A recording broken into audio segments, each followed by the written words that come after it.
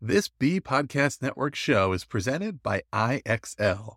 IXL's all-inclusive online teaching and learning platform simplifies edtech needs and accelerates achievement in 95 of the top 100 U.S. school districts. IXL delivers personalized learning across a comprehensive pre-K-12 curriculum, including math, language arts, science, and social studies, and it helps you assess student performance through actionable real-time insights at every level of your school or district. This one solution performs work that typically requires dozens of different tools. Want to find out why so many leading districts trust IXL? Visit IXL.com/BE. That's IXL.com/BE. The galaxies we hear, the colors we've endeared. Slow down, I can see you're so sincere. All right, hello and welcome back to Tell Me This. I'm Brianne Roos here with Carrie Borkowski. Carrie, season 4. There we go. Another episode, right? We've had the opportunity to speak with some just incredible, insightful, awesome guests this season. And today is a day that I've been waiting for so long because we get to speak with my dearest friend, Kate McMahon. So let me just start with her bio. Kate is a mother of 4 children, a writer of words, a lover of connection, and a person who lives with heart. A fellow Greyhound and Loyola College graduate. Notice she said college, which is like super vintage. Love it. Totally forever. Right. Kate's a former rowing teammate of mine, and her career, like mine, began in the field of speech-language pathology. Over the years, she gained clinical experience in a variety of pediatric medical settings, working with children and their families toward remediating feeding and swallowing issues, recovering from traumatic brain injuries, and working on skill acquisition for those kids born with severe cognitive and physical disabilities. She then went on to start a family with her wonderful husband, a pediatric dermatologist, and has been primarily home for the last 14 years, listen to this, swimming in a sea of pacifiers, sippy cups, snack traps, and sleepovers,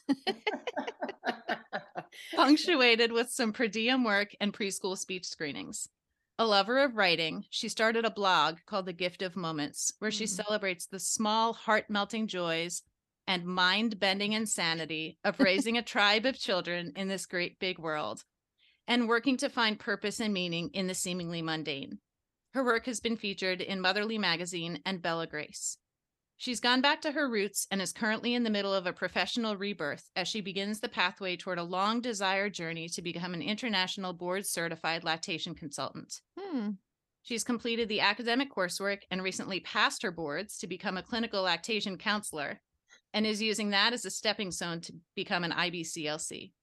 This career shift is fulfilling her with immense purpose and joy as it blends her passion for helping mothers and babies, facilitating communication and connection among parents and infants, and supporting families during such a tender, transformative, beautiful chapter in their lives. She is so honored to be asked to participate in this conversation today.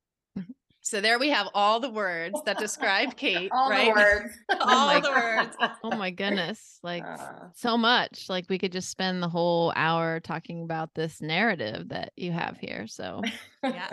I'm super excited. I can see why you are just good friends. It's obvious already from the energy. So I feel privileged to be a part of the conversation. And I just want to let our listeners know, because they can't see us, that Brianne is sporting a brand new fancy pair of headsets and a mic. So Brianne has Big time. I don't know, big time has Yeah. reached the big time. So we're also we have lots to celebrate today. So So We do. And I can like hear myself in a different way than I normally hear myself. So it's a little bit distracting, but Yeah. I'm trying to get used to it on the fly You're here. doing great. You're doing great. Thanks.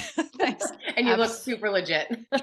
absolutely. Well, that's what it's about, looking super legit. So That's it. That's half the battle, really. check done for that. So, so I know, Kate, you have listened to at least one episode of the podcast, because I know that for I know that for a fact.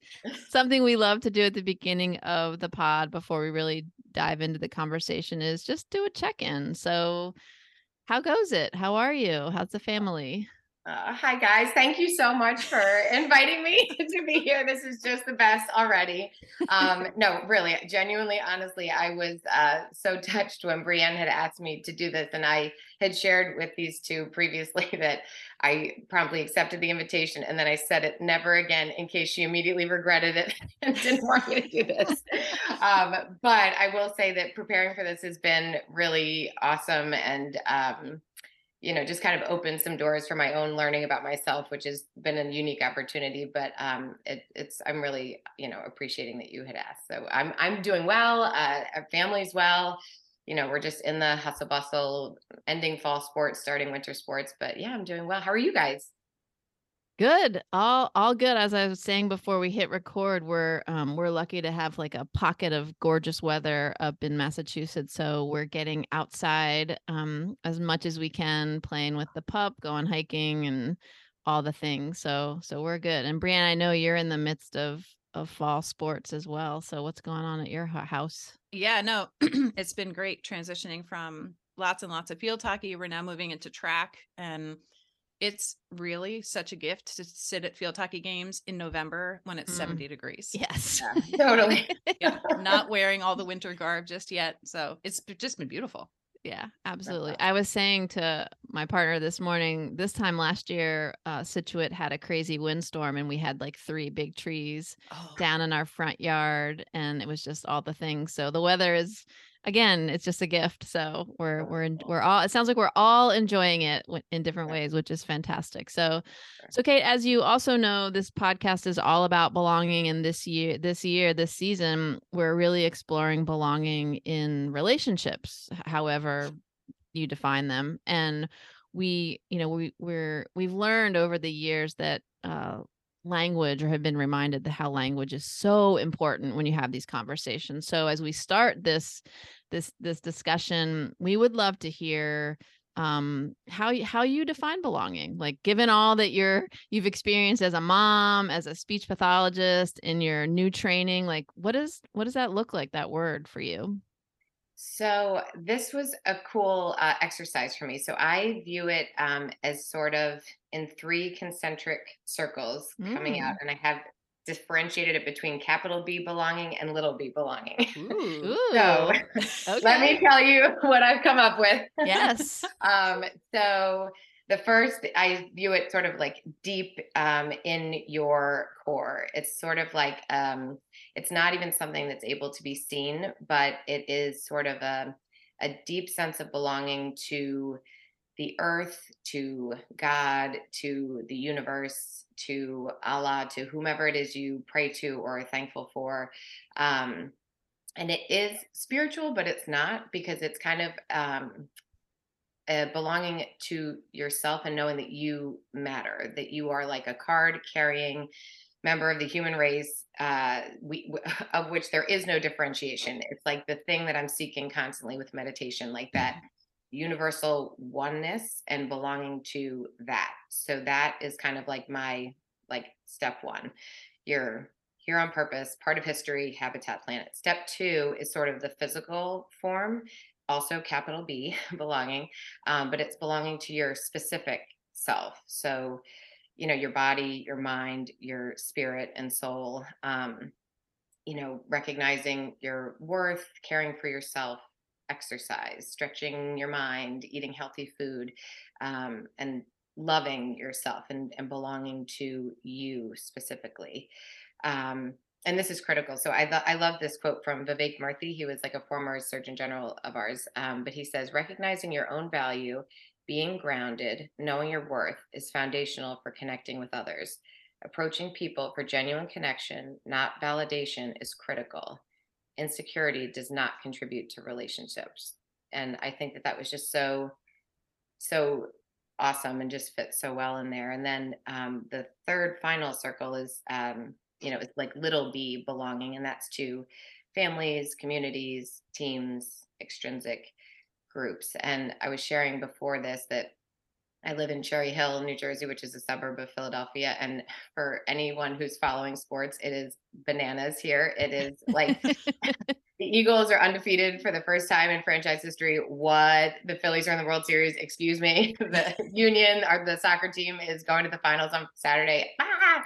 It's so amazing. But I'm seeing belonging happening in these little bee circles everywhere I go, because everyone's wearing their red t-shirts and it was really interesting. I was in Wegmans on Sunday, and I'm seeing people wearing their red or maroon and blue, and people are high-fiving, or like go Phils, and they're different genders, different ages, different races, or political parties or whatever, but there was this great unifying something, that this connection. And then I went a few aisles down, and it was Sunday, and the Eagles were playing the Steelers, and there was a guy in an Eagles jersey, two Pennsylvania teams, a guy wearing a Phillies or an Eagles jersey, and a guy wearing a Steelers jersey, and they kind of were looking at each other as they passed one another with their cards, and there was like not anger, but there was for sure a sense of otherness there. Like there was kind of some chin up, and kind of some side eye vibes. But I thought that is so amazing, because while the one side of the coin of belonging is so beautiful and connecting, the very meaning of it always, the counterpoint or the flip side, always implies otherness. So it's, I think in moderation, and both of those can be healthy, but, I feel like sometimes going to extremes, we're seeing that certainly world round, is that, am I saying that right? Yeah. World round, politically and in all sorts of arenas. So anyway, that's sort of my take on what belonging is.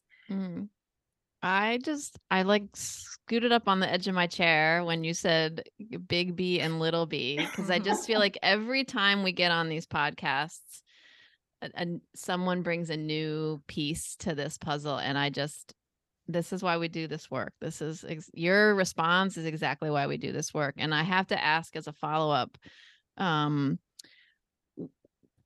did that come to you? Like when you thought big B, little b, like, can you just unpack that a little bit more? Like, what was that image? What does that imagery represent for you?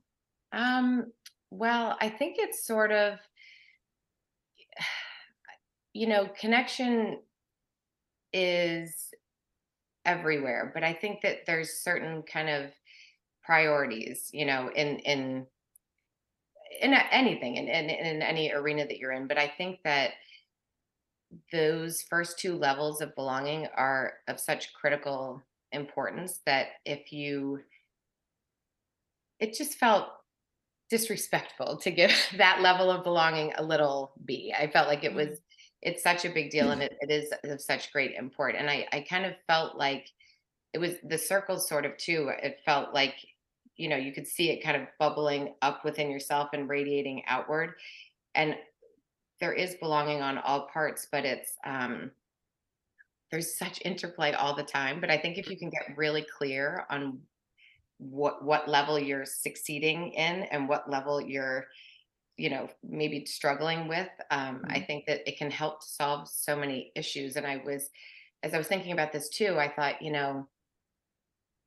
to have big B belonging locked and loaded, to your core, it, that certainly goes to share that, that it can be, what was I going to say? That it can help to fertilize sort of these like little B connections, like certainly the more connected to self you are, the better you can fuel your families and your friends and your, classrooms and whatever. But so too can those little B belongings filter back in, because if you're getting bolstering from these other little b groups, it can help to affirm who it is you are and why you're here. So I feel like it's such a fluid system, but when you really simplify it all, there's these, in my own mind anyway, there's these like really clear hierarchies to all of it. Yeah, it is hard to untangle, right? It is hard, because like the little b belonging creates or feeds a narrative, right? Which impacts your big B belonging. And if your big B belonging is secure, then you're able to sort of mitigate some of those narratives that are coming if they're not good, right? So yeah, it's interesting. Yeah. Which I think circles back to Vivek Murthy's quote, right? Connection versus validation. So if those little b belonging moments are coming from people whose maybe values align with yours, or are Exactly. affirming the things that are big B deep within you. Yep. That's Yep. great. Yeah. But if you come to depend on that little B, Yes. Exactly. of the big B, right? Yes. Or if your little B falls out of alignment with your values that fuel the big B, then you're left in a place of sort of disconnect, I think. And Exactly. Yes. yeah. But it's impossible to expect any one person to have all of that in line all at once. But I think that it helps to kind of, because it is such a murky world of, the deeper I got into this, the more in the murk I was. But it is, I think it's so critical, especially now for you guys to be doing the work that you're doing, because I feel like it is so needed in this space and time to help facilitate connection. And so Vivek Murthy, do you know his book Together? Do you Mhm. know? So you're aware of this? Okay. Yeah. I was like, if you don't, I was going to send it to you, and then I'm like, they probably have read it. I'm like, I was I like, haven't read it. I just I haven't know read it about either, it. yeah. Yeah. okay, but it is so cool. But the reason that he did this was in his time as a physician and a surgeon general, he saw issues with drug addictions and mental health and physical health. And he's like, what's the biggest, affliction to our nation? And when he really sat down and distilled it, most everything from diabetes to depression to suicide to obesity, all of it was rooted in loneliness. And it was, which is why your work is so great, because he said that if we can fix that, if we can help in classrooms and teams and whatever to facilitate these feelings of connection. And I know that this is all what you guys are about, but qualitatively and quantitatively, you can like level the whole world up. And it's neat because I've had this visual of like,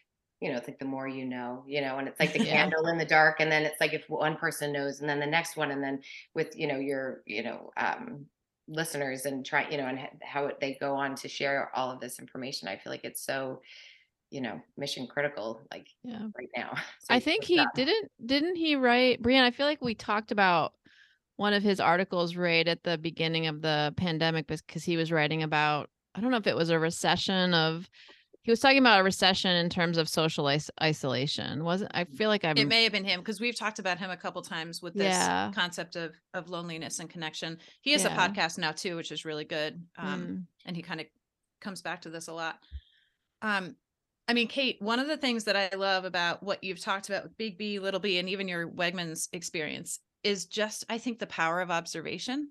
And you notice so much, and you notice so much about yourself and your kids and others. And so I appreciate that. And I think that there's a lot to learn even from that, from like, what is it that I'm feeling? Why do I feel so, Yeah. And then to be able to think, where is that coming from? Is that, something as little B-ish as like the Steelers guy in the aisle, or is it more Big B, and can we help sort of discern all that? So how critical do you think it is when you're talking about this network of relationships in which we all exist? How critical do you think belonging is to those relationships?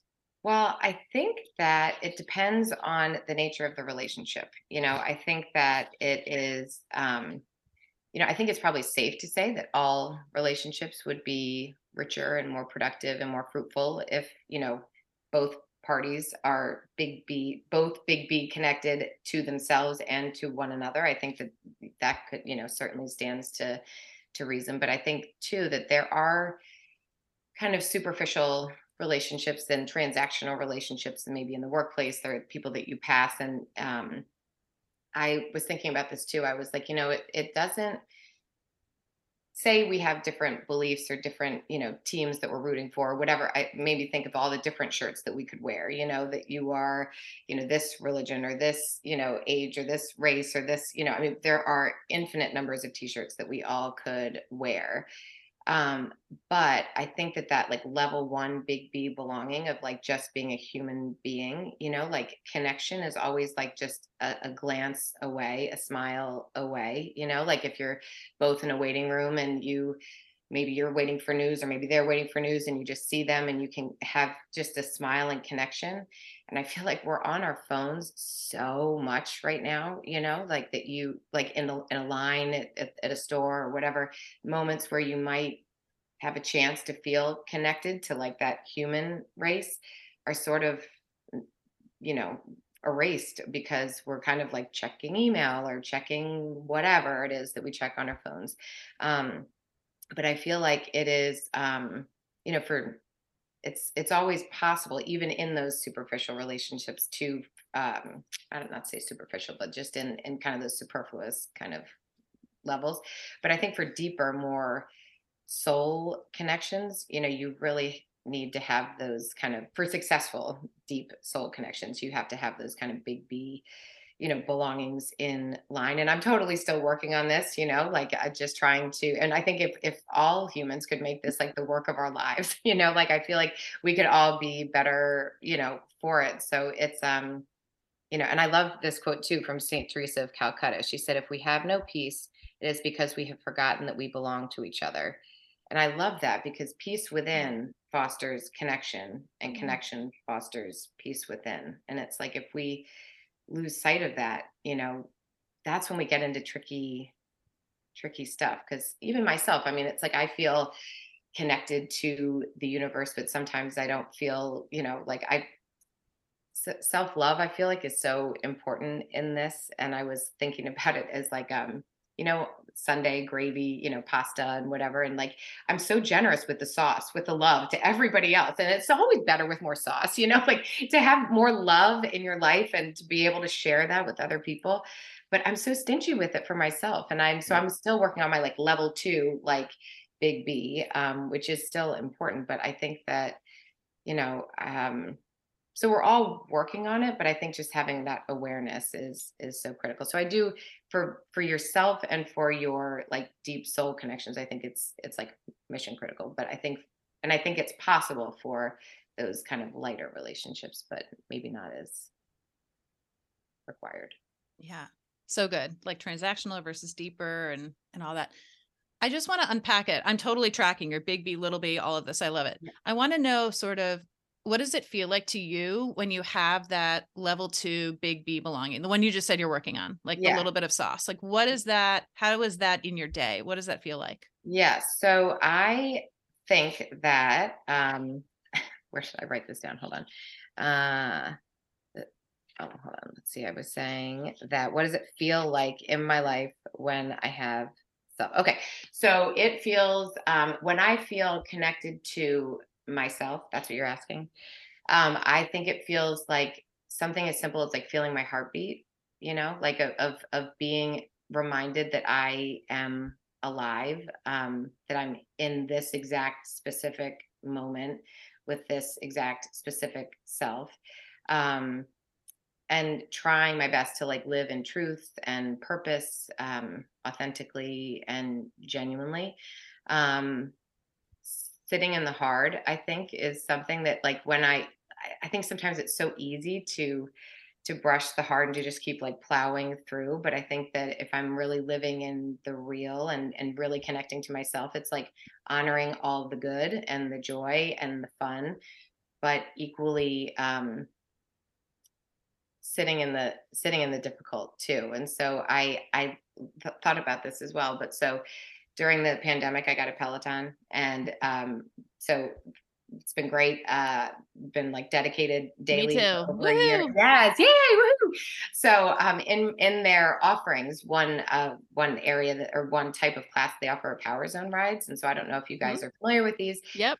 But it is, I feel like this kind of sums up sort of belonging for me in some ways. But so I'll try to see if I can explain this well. But so for those who don't know, in the Power Zone rides, it's 7 zones, and you take a test and push yourself, and that measures and does all these calculations. But basically from 1 to 7, 1 is real easy, and then it gets increasingly more difficult.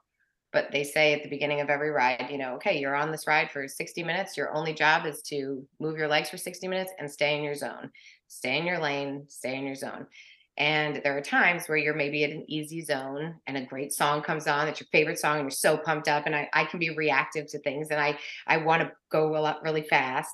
And then there's other times where you're like pushing so hard, and maybe the song slows, and you're just like, oh my God, I just want to like go down, but you can't. Your job is to just stay in your zone.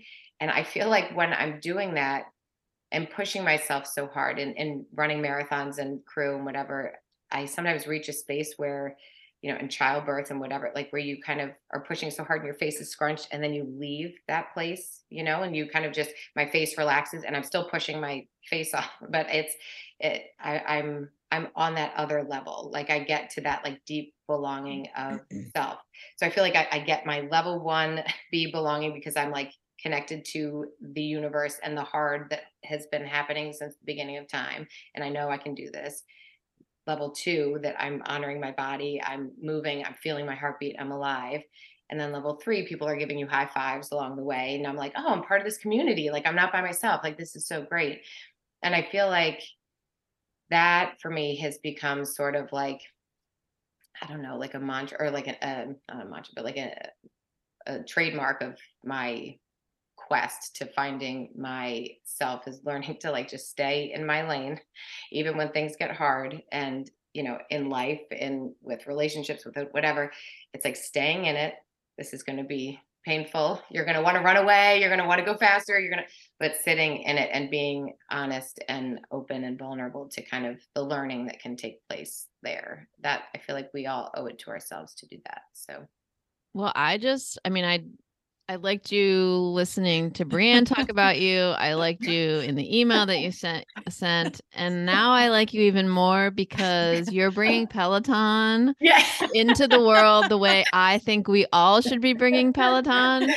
And if I could just build on that metaphor, I think the other really cool thing about this notion of staying in your lane that I have always loved is that when you're doing especially those power zone sorts of rides, the lane, staying in your lane for 1,000 people can be 1,000 different lanes. Totally. That's like your number 2 in the 1 to 7 can look so different than Kate's, who can look so different than Brianne's, who can look but we all feel the discomfort. We all feel an exertion. We all feel a lightness in different zones in different ways. And for me, like that's it. Like we're all going to feel discomfort at some time. We're all going to be excited at some time, but it might be in zone 5. It might be in zone 1. It might be within zone 2 at a different part. So I just to me that like you spoke to me as you were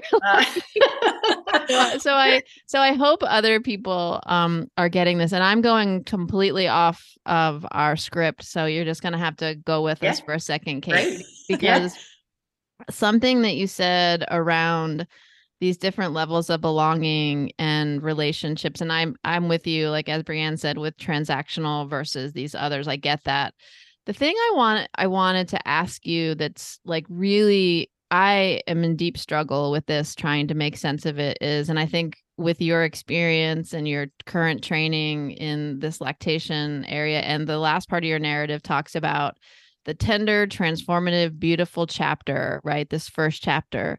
Yeah. So my question to you, or a place I'd like us to explore a little bit, is we know from research that metacognition, so this ability to reflect and really start to be aware, right? To have that moment of separation that you decide, being connected but being out, doesn't usually happen to kids until they're 10, 11, 12. Yeah. I mean, on average, right? Yeah. So how do we think about belonging, and how do we cultivate and support belonging when a child has an absence of belonging in that transformative, beautiful beginning chapter, right? Like, how do we reconcile the big B, little b in those moments of like, not so good or okay, right? Do you see what I'm getting at? Like, I'm trying to like, to me, it's chicken and egg, right? Because Yeah, I think, something that we always talk about in our house is, like they say, eyes are a window to the soul, but facial expressions. Like I have been talking to my kids about happy eyebrows and sad eyebrows since they were 2, which sounds ridiculous.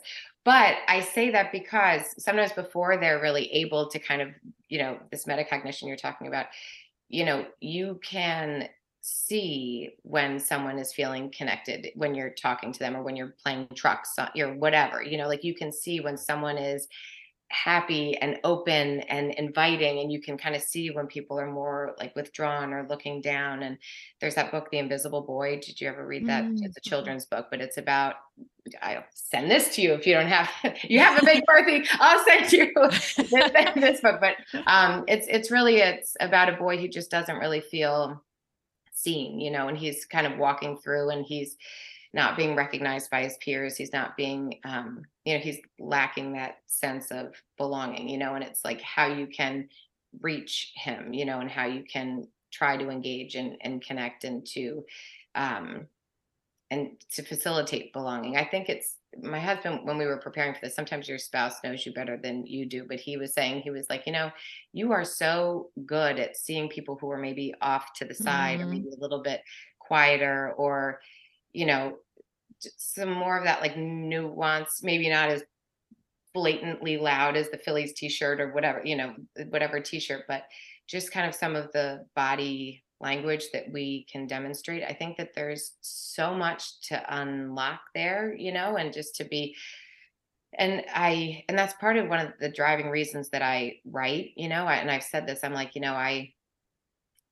I've gotten really nice feedback over the years where people have said, I thought I was the only one who felt like this, or I didn't feel so alone. And my pure aim really is so that people don't feel alone.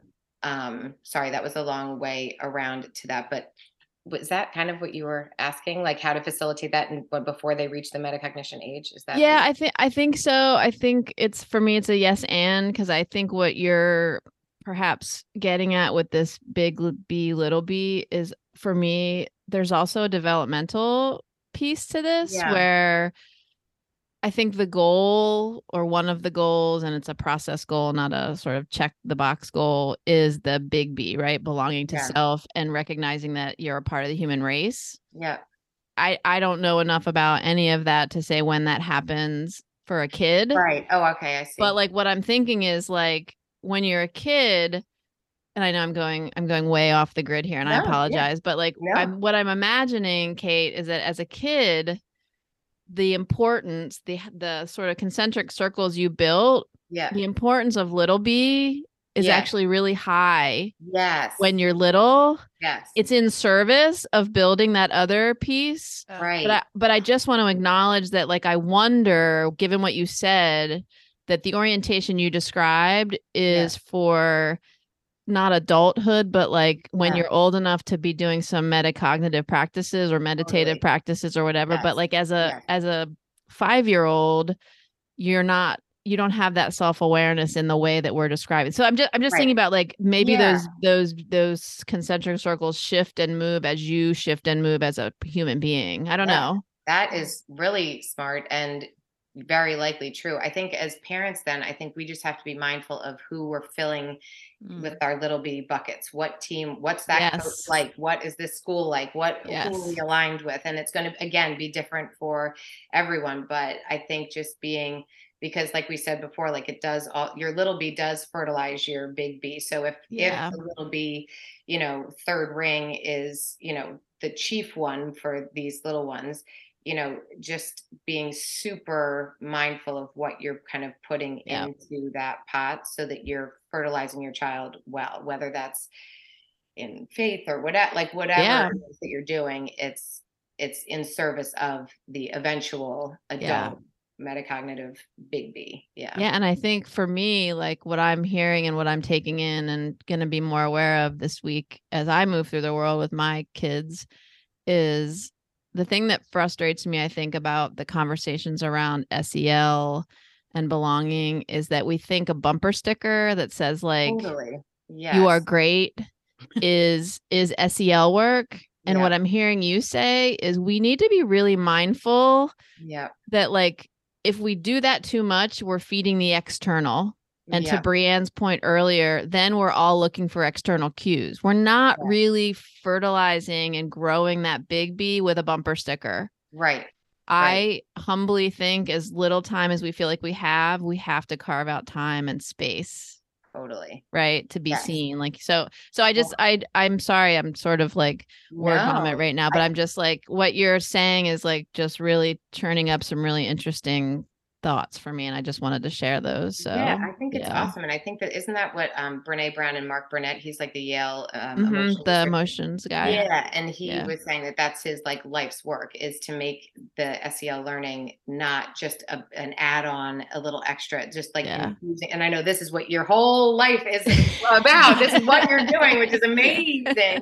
Wow. But, and it's through these kinds of conversations, but figuring out ways to, I mean, this is literally everything that you're doing, but like ways to infuse that into instruction so that it's not just like a little doink at the end of the day that you can use to check off the list. Yeah. Well, and what I think is so cool, as somebody who's had the privilege of knowing Kate for all these years and sort of watching you go through your journey and now landing in this world of lactation consultant, is, I mean, it's so primal to that connection, right? Like that's really that's where it belongs, and that's where it starts. So, and not that that's the only way to establish connection. And I know you would never say that, but just, I mean, from the moment an infant is feeding, however that infant is feeding, is the prime and first chance, right, to establish that. Yeah. Oh, I love that. I'm going to jump just around in the order a little bit here and ask a question that was scripted for Carrie, but I'm curious because we've been talking so much about the positive. Yeah. I'm curious about what it looks like for you when belonging is missing. Yes. Okay. So there are two times in my life when, two major times. So we're going from like high happy to like going kind of down into the depths, but, where belonging, I feel like was not present. So, the first time was, one time, the most recent one was when it was 2018, June 12th. I woke up with this crazy headache. I felt like my brain was 10 sizes too big for my body. Very long story, 9 months of really being in my bed. There were 10 different specialists who were working on figuring this out. We were sending blood samples to the CDC. We had no idea what was wrong. And in the end, it was, my Mirena IUD, my birth control, has a hormone called levonorgestrel, and it creates an overproduction of cerebral spinal fluid. So the fluid that bathes your brain and your spinal cord, just drop by drop by drop. It usually takes about 6 months to 2 years for that to present itself, because it's just the slow drip. And one day, they also call it pseudotumor. So in the end, it was intracranial hypertension, or pseudotumor cerebri, because your brain feels like there's a brain tumor and there's just this immense pressure in your brain. I was in bed for 9 months. I was not going to soccer games. I was not making dinner. I was not eating dinner. I was not going to girls' nights. I was not doing any of that. And I had people who were regulars in my life no longer were, and people who I never really even knew well had stepped in.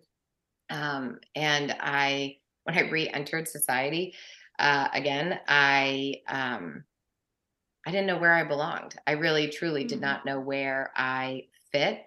But one new place I did fit was this bucket of people with intracranial hypertension due to your Mirena IUD, of which there are thousands. Didn't know that, felt very isolated, but then realized that there were these people who kind of knew my story, and there was such peace in that. And I feel like it's important to mention, because I think that sometimes when you're in these hard spots, and you find yourself in this quote unquote club that you don't really want to be a part of, the divorce club, the breast cancer club, the depression club, the no parents club, like no one wants to be there, but we're never really alone, and there is belonging even in those isolating places. And so again, the timeline, I got better February of 2019, had a year to process and suck the marrow out of life. I turned 40 March 6th of 2020, and then a week later the world went down, so with the pandemic. So I found though such great peace in the phrasing on commercials and things called, that people would say, well, we're quarantining, we're alone together.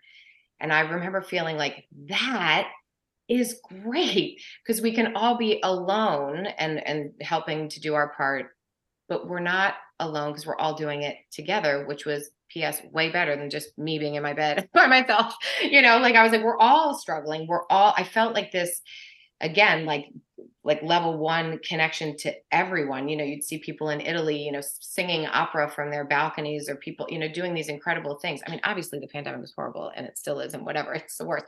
But I felt really like a deep connection to everyone. So I feel like it's a good reminder that even when you're in sort of these isolating experiences, that you're not alone, even in those spaces. And then the second experience was, and just for your listeners, just like a trigger warning, but my freshman year of college, I was, as my first semester, first year, and I was raped, and I was 18 and didn't really, I don't think I was quite capable of processing all that really meant. I went to tell him off the next day and saw him, and I guess probably would have had what people would describe as a panic attack. I was tunnel vision back to my room and crumpled into the corner of my floor and just like heaved these sighs and sounds that were like these primal animalistic. It was like such a wild violation of self. But because I don't think I knew really how to deal with that, I kind of put it into a box and kind of moved on, and, studied for the tests and did all the things and whatever. I think there was a level of shame there. Drinking was involved. I was a good girl, always a rule follower, but maybe I put myself in this position. Maybe it was my fault that I did this. But I think it's really cool because your body always knows the truth, no matter what narrative your brain is telling you. And so it took my body 7 years to really recognize this. So Mark Brackett, we were just talking about, he says, unprocessed emotions are not benign, they metastasize. And it was 7 years. My husband graduated medical school. I finished and got my master's. We got engaged, we moved in together, and I must have been feeling safe because that's when the signs of post-traumatic stress disorder started coming out. I was hypervigilant. I was hyperreactive to sounds. I had road rage. But I think that it's so, I think I dissociated from part of myself because I wasn't belonging to me, because you have to sit in the heart. You have to stay in your lane. And I just wasn't, I don't think, able to do it. But insofar as how it relates to belonging, I think that, again, going back to your point about, being mindful of the kids, of who you're putting in your kids' buckets. If you are in a group that will not accept you because of the truth that you share, I held it. I didn't tell a lot of friends and family. It was something that I hid.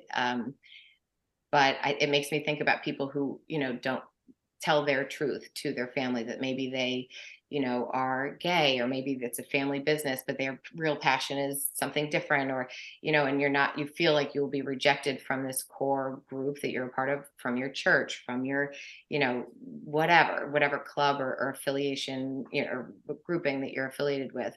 I just think it's important to be mindful of what types of people you're surrounding yourself with, so that they can, you can always feel safe to, if your truth will exile you from that group, then it's maybe worth reflecting on what kind of group you're in, and obviously family is everything, or is that main core group, and you can't change that, but I think it's worth reflecting on anyway.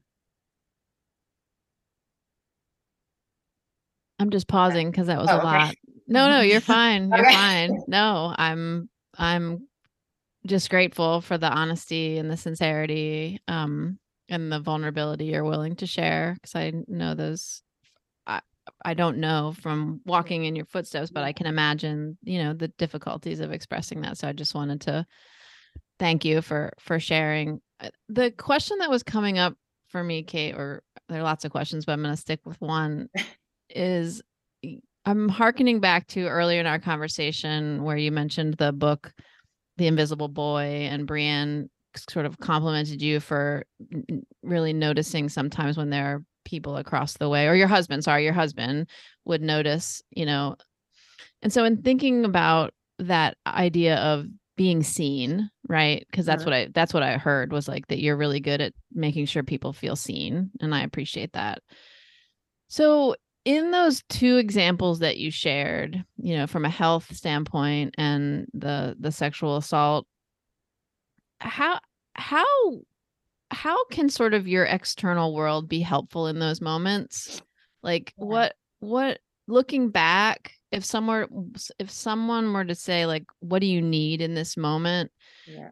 Are you able to articulate, Kate? Like, could you have articulated what you needed? Because those are, those are tricky situations. And like, can you give some advice on how Oh, you could be seen in those moments by people, I yeah. guess, is what I'm asking. Yeah, I think it's probably easier to respond to the more recent one because I was more fully formed human, I guess. So I'll start with that, I guess. But I think, I mean, there was really not a whole lot of like higher level thought that was going on during that time. I was really like just in a dark room, um, like there was, I had, certainly I had no expectations or hopes of what anyone would do. But looking back, I it, it's with anything, it's always being thought of and being remembered. And I think that it could be someone just dropping flowers or a card or just a text to check in, or just or not even to me, to check in with my husband or my parents, or someone who cared and was sort of in that inner circle that knew. And meals were super helpful and were super great, but I don't even think it has to be such a heavy lift, because I know sometimes we're all busy and that's really hard. But I think it's like those feelings of caring enough to remember. And I think there was another question somewhere that I was writing about. Yeah, so it was, one of the questions was, what does belonging look like in relationships? And I kind of broke it down into thinking and feeling. So there's like thinking of important doctor's appointments, for asking how they went, birthdays, anniversaries, hard things. But then also it's like that feeling, where somebody might like lean in, or just, give you a Mm. hug or something warm like that. But it's uh I think too, just sitting in the heart. I had one friend Mhm. come over. My body was starting to re-regulate, so that it was like feeling like horizontal was the right way physiologically to be. It was becoming more and more difficult for me to be upright. Like I would get dizzy, and I would start to flush, and I would have heart palpitations and stuff. But a friend had come by, and she just sat with me, and it was so quiet, and she looked and was like, there's nothing to say, there's nothing to make Yeah. it better. And I remember she had offered her husband, as a contractor, and the fan, there must have been a screw just a little loose in my bedroom, and it was like click, click, click, click, click, click. And she was like, oh, I can have him come over and fix that. And I was like, sometimes that's the only way I know I'm alive, is I hear Mm. that click, and I'm like, okay, I'm still here. Okay. Like, and I would just go back down. But I just remember sitting, I mean, that visit was punctuated with mostly silence, and the clicking of the fan. Um, and that was such a meaningful thing, just to sit and be seen. Yeah. Literally, she was seeing me, but also was kind of there to help. And with when I think back to that time with the rape, I mean, the nurse was like, do you want to press charges? Do you want, at the health center, at the college, not university yet.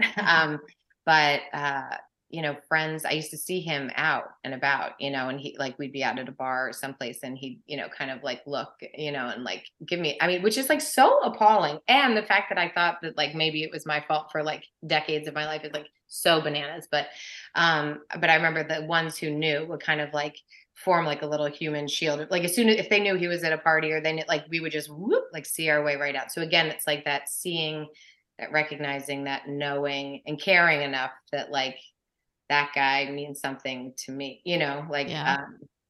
so I think just, those Yeah. types of things. Yeah. I asked it. I mean, we have a question here that asks about strategies. I asked it because to me, from what you're saying, and you've affirmed it by the way you responded, is that like cultivating belonging and creating spaces of belonging, they aren't fix it moments, Totally. right? It's not. And I know we had a guest on several weeks ago that reminded us that we measure what we value, right? I wanted to riff on that given this conversation, and I think we spend time on what we value. Mhm. right? And I think much as Brianne and I like are trying to get our work out there and offer tangible strategies and insights, I think some people get annoyed with us, or at least with me. I won't put Brianne in that annoyance category. I think they get annoyed because probably our top advice to people is you need to create space. You need to, and people are always saying, I don't have time. I don't have time. I don't have time. And now I want to say to people, you spend time on what you value. Right. So if you care about belonging, if you care about your students, your kids, your neighbors, your colleagues being seen, then this requires that you spend time. Because I can say, like, I've had some, we've all had, it's not just me, we've all had, and I'm not trying to minimize what happened to you, Kate. I think we could all point to moments that we felt a similar, disconnection for whatever reason. And as I think about those moments and the things that helped, you're right. It wasn't somebody really doing a thing. It was someone being a thing in a place and creating that space of being. And it was like at times time felt like it was standing still because it was mostly silence. And so I think your illustrations just remind me that the hardest part about this work is that we have to create time and space in the busyness of life and and my soapbox is, the narratives and the messages we get from society are hurry, hurry, hurry, score the best, be the best, score the highest, get through this, fix it, accomplish this. And what we're saying is take a time out. Yeah. Well, and I think it's such a reflection too of the people who maybe you're kind of bumping up against, as a reflection of their level 1 big B belonging. Because sometimes if they are not comfortable sitting in that space and owning that for themselves, then like this extra, it's just like this nebulous, like whatever floofy topic when it's the crux of all. So it's yeah.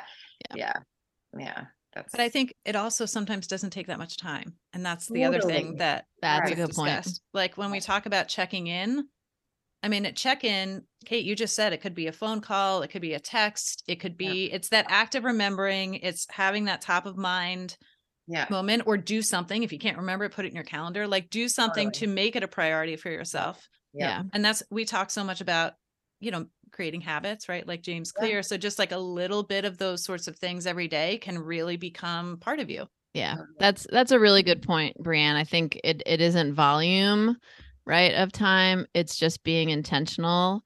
I'm lucky I get to do a lot of coaching with students and others. And we spend most of our sessions talking about strategies for what are 2 steps you can take over the next week.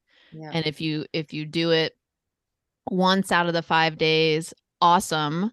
Let's celebrate that one time. And then let's examine what got in your way of doing it on the other days, right? Like one step. So we're not talking about huge volumes of things, but you have to have a willingness, right? You have to have a willingness. And I think you're right, Kate, that the most of the people and groups that I bump up against, it's because they haven't done their own work, right? Totally. You're like, sister. Yeah, you're rubbing up against something that's making them feel really uncomfortable. So, that's absolutely the case. So, and I think something that was really neat. I just got my hair cut yesterday. This woman's been cutting my hair since I was 9, but she just shared. She said she brought me a little thing of whipped cream. It was vanilla, maple, brown sugar whipped cream. And she's like, oh, I just wanted to give this to you. I'm like, what? Like, this is so random. This is so nice. Like, what? And she said, well, I try every single day. I try to do one nice thing for one person. And I thought that is about the nicest aim you could ever have on planet Earth, to do one nice thing for one person. It was with whipped cream. It was not expensive. It was not difficult. She was buying it for herself. And she said, let me get this for someone else. And, she's like, it just elevates my whole coffee experience. I'm like, that's so nice. It's like fall. I'm like, you're the best. I mean, but I thought, how can we in our own lives? I mean, that's an actionable step. I mean, one little thing for one person. I mean, we have families, friends, all our little B people. Yeah, that's a great little tip. And I have to say, I don't want to embarrass Brianne, but like, I think Brianne is the queen of those kinds of, because Absolutely. every once in a while I'll either get a note in the mail or I'll get a Yes. book in the mail, and if it doesn't have a name on it, I usually can assume that it's from Brianne. So, Totally. Oh my gosh. So thoughtful, so amazing. Always Yeah. checking in, always making it that priority, which Totally. means everything. It really Yeah, does. it does. Absolutely. Well, it's the same. And I'm holding up a book that came in the mail yesterday with no note from Yes. Carrie, by the way. So this is very much a reciprocal situation. And I It's feel the like love soon Kate and fest. Carrie are going to be sending things to each other. So Yeah. it's going to be great. Well, Invisible Boy, it's on its way. Yeah, but I do think, I think, we've talked to other people about like, well, when do you know belonging is there, right? And people have talked about, well, we've had people say we just know it in our body, I feel lit up, and I just feel like I know it with like folks like yourselves when we're having these kinds of amazing conversations. We are just holding space for whatever comes up in the conversation, and to me, like, I don't know, it just like doesn't get any better than this, like when we're in these kinds of spaces. And I had a coaching session at 8 this morning, and we were talking about like what lights you up. And I said to the client, I said, because she kind of looked at me and I said, these are the kinds of moments that light me up. Like being in this space with you is such a gift. And like, I can feel it. I don't know if you guys can, but I can feel it like in my core right now. And I just, if there was anything I would want to gift to the world is like to have those moments, like to feel like you can, like, I'm like, and I know my students, and Brianne was one of those students, like I could be in a synchronous session or at a orientation. And I would say to Brianne, I don't know if I'd say it then, but I'd say like, these are the moments that light me up, and I could physically feel just like, and I want us all to have those. And so I don't know why I went there, but like it just feels, that's just belonging. And this is why we do the work we do and have this podcast and have great people like yourself on here, Kate. And Brianne, I don't know if you have any questions and any other lingering questions that you wanted to ask Kate. I feel like we covered quite a bit. Yeah, no, we did. I just have to give a shout out to Kate, and she's going to laugh, but we've been having these conversations for a long time, right, Kate? And I mean, we used to like go deep when we were in college, and the only place we could find to do this in like a safe zone was the laundry room. Yeah. So we would like meet in the laundry room, which was a communal laundry room. Yeah. So she and I are sitting at this gross table with like lint and talking about very big and heavy things, such as belonging, but not using this language. And then some poor person would come in to do their laundry, and we would look at them like, really? We are in the middle of something. We are connected. We are belonging. We are feeling this. We are lit up. And you're trying to like change your darks into the dryer, So it is such a gift to still have these conversations and to now have different language and different people to invite into this. And so I sort of can't believe it. I kind of can't believe that we're here and doing this. And so just thank you to Carrie for starting this podcast, and to Kate for preparing so beautifully for it, and for being willing to come on and talk with us. I have to say, I'm just glad to know, Kate, that you helped like stoke the fire that was inside Brianne. Because when I met Brianne in Research Methods 1, it was like, what is the due date? When is this due? When do I write this paper? It was very, very business as usual. Yes. So it took a little while to crack the nut on what was inside. But boy, I feel lucky to know both of you. So I know, Brianne, you're such a delight. And it's that self-love and believing. I mean, we've talked about this for forever, but I want to just get back to your laundry room. But isn't that fascinating that we didn't have a safe space, that we had to go to the basement, to the bowels of the school, because it would be weird to talk about things like this. And maybe you feel that same feeling in these boardrooms where we're trying to like promote these things. But it's like, if we could just stop having to go to the basement to talk about these things, and we could just talk about them everywhere, and with people with open ears, like what a gift, I mean, you guys are doing incredible work. You guys are so smart, and you have so many gifts, and you're sharing them with your people, and the world slowly, the waves are rippling, and I'm very proud of you, Brianne. I'm so happy to have finally met you, Carrie. And this was really so fun. Yeah. I really appreciate you asking me. That was really nice. Yeah, you can come on anytime. I mean, these are great. This will be our like I feel like there's a podcast in there somewhere, like the laundry room podcast or something. Yeah. Like laundry room conversations or something.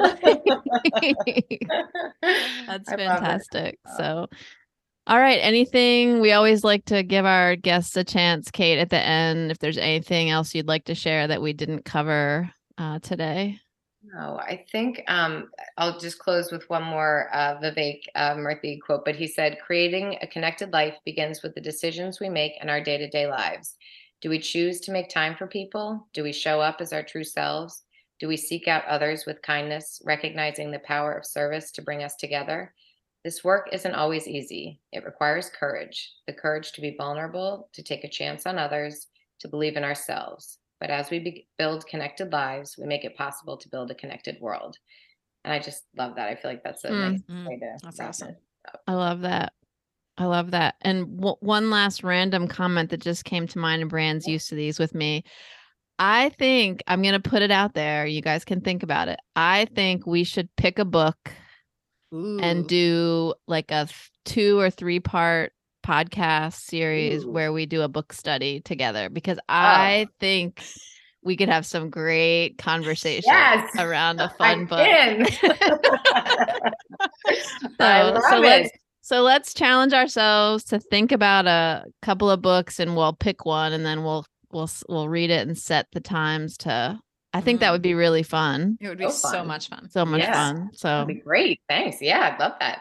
Awesome. All right. Well, I'm going to end this episode. I don't know what episode number. I know we're in season 4, which is fantastic. And it has been a thrill to be with both of you in this space. I hope I know our audience is going to enjoy it. And listeners, stay tuned. The book club is coming back. So, all right, everybody, be well. Thank you.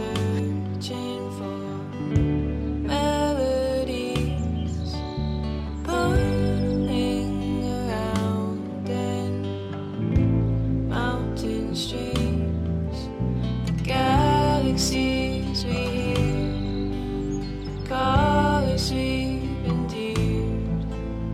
Slow down, I can see you're so sincere. Do you want to simplify your school's technology, save teachers time, and improve students' performance on state assessments? You can do it all, but don't waste another minute. Head straight to ixl.com/BE to learn how IXL's research-proven teaching and learning platform can help you achieve all of these goals. That's ixl.com/BE.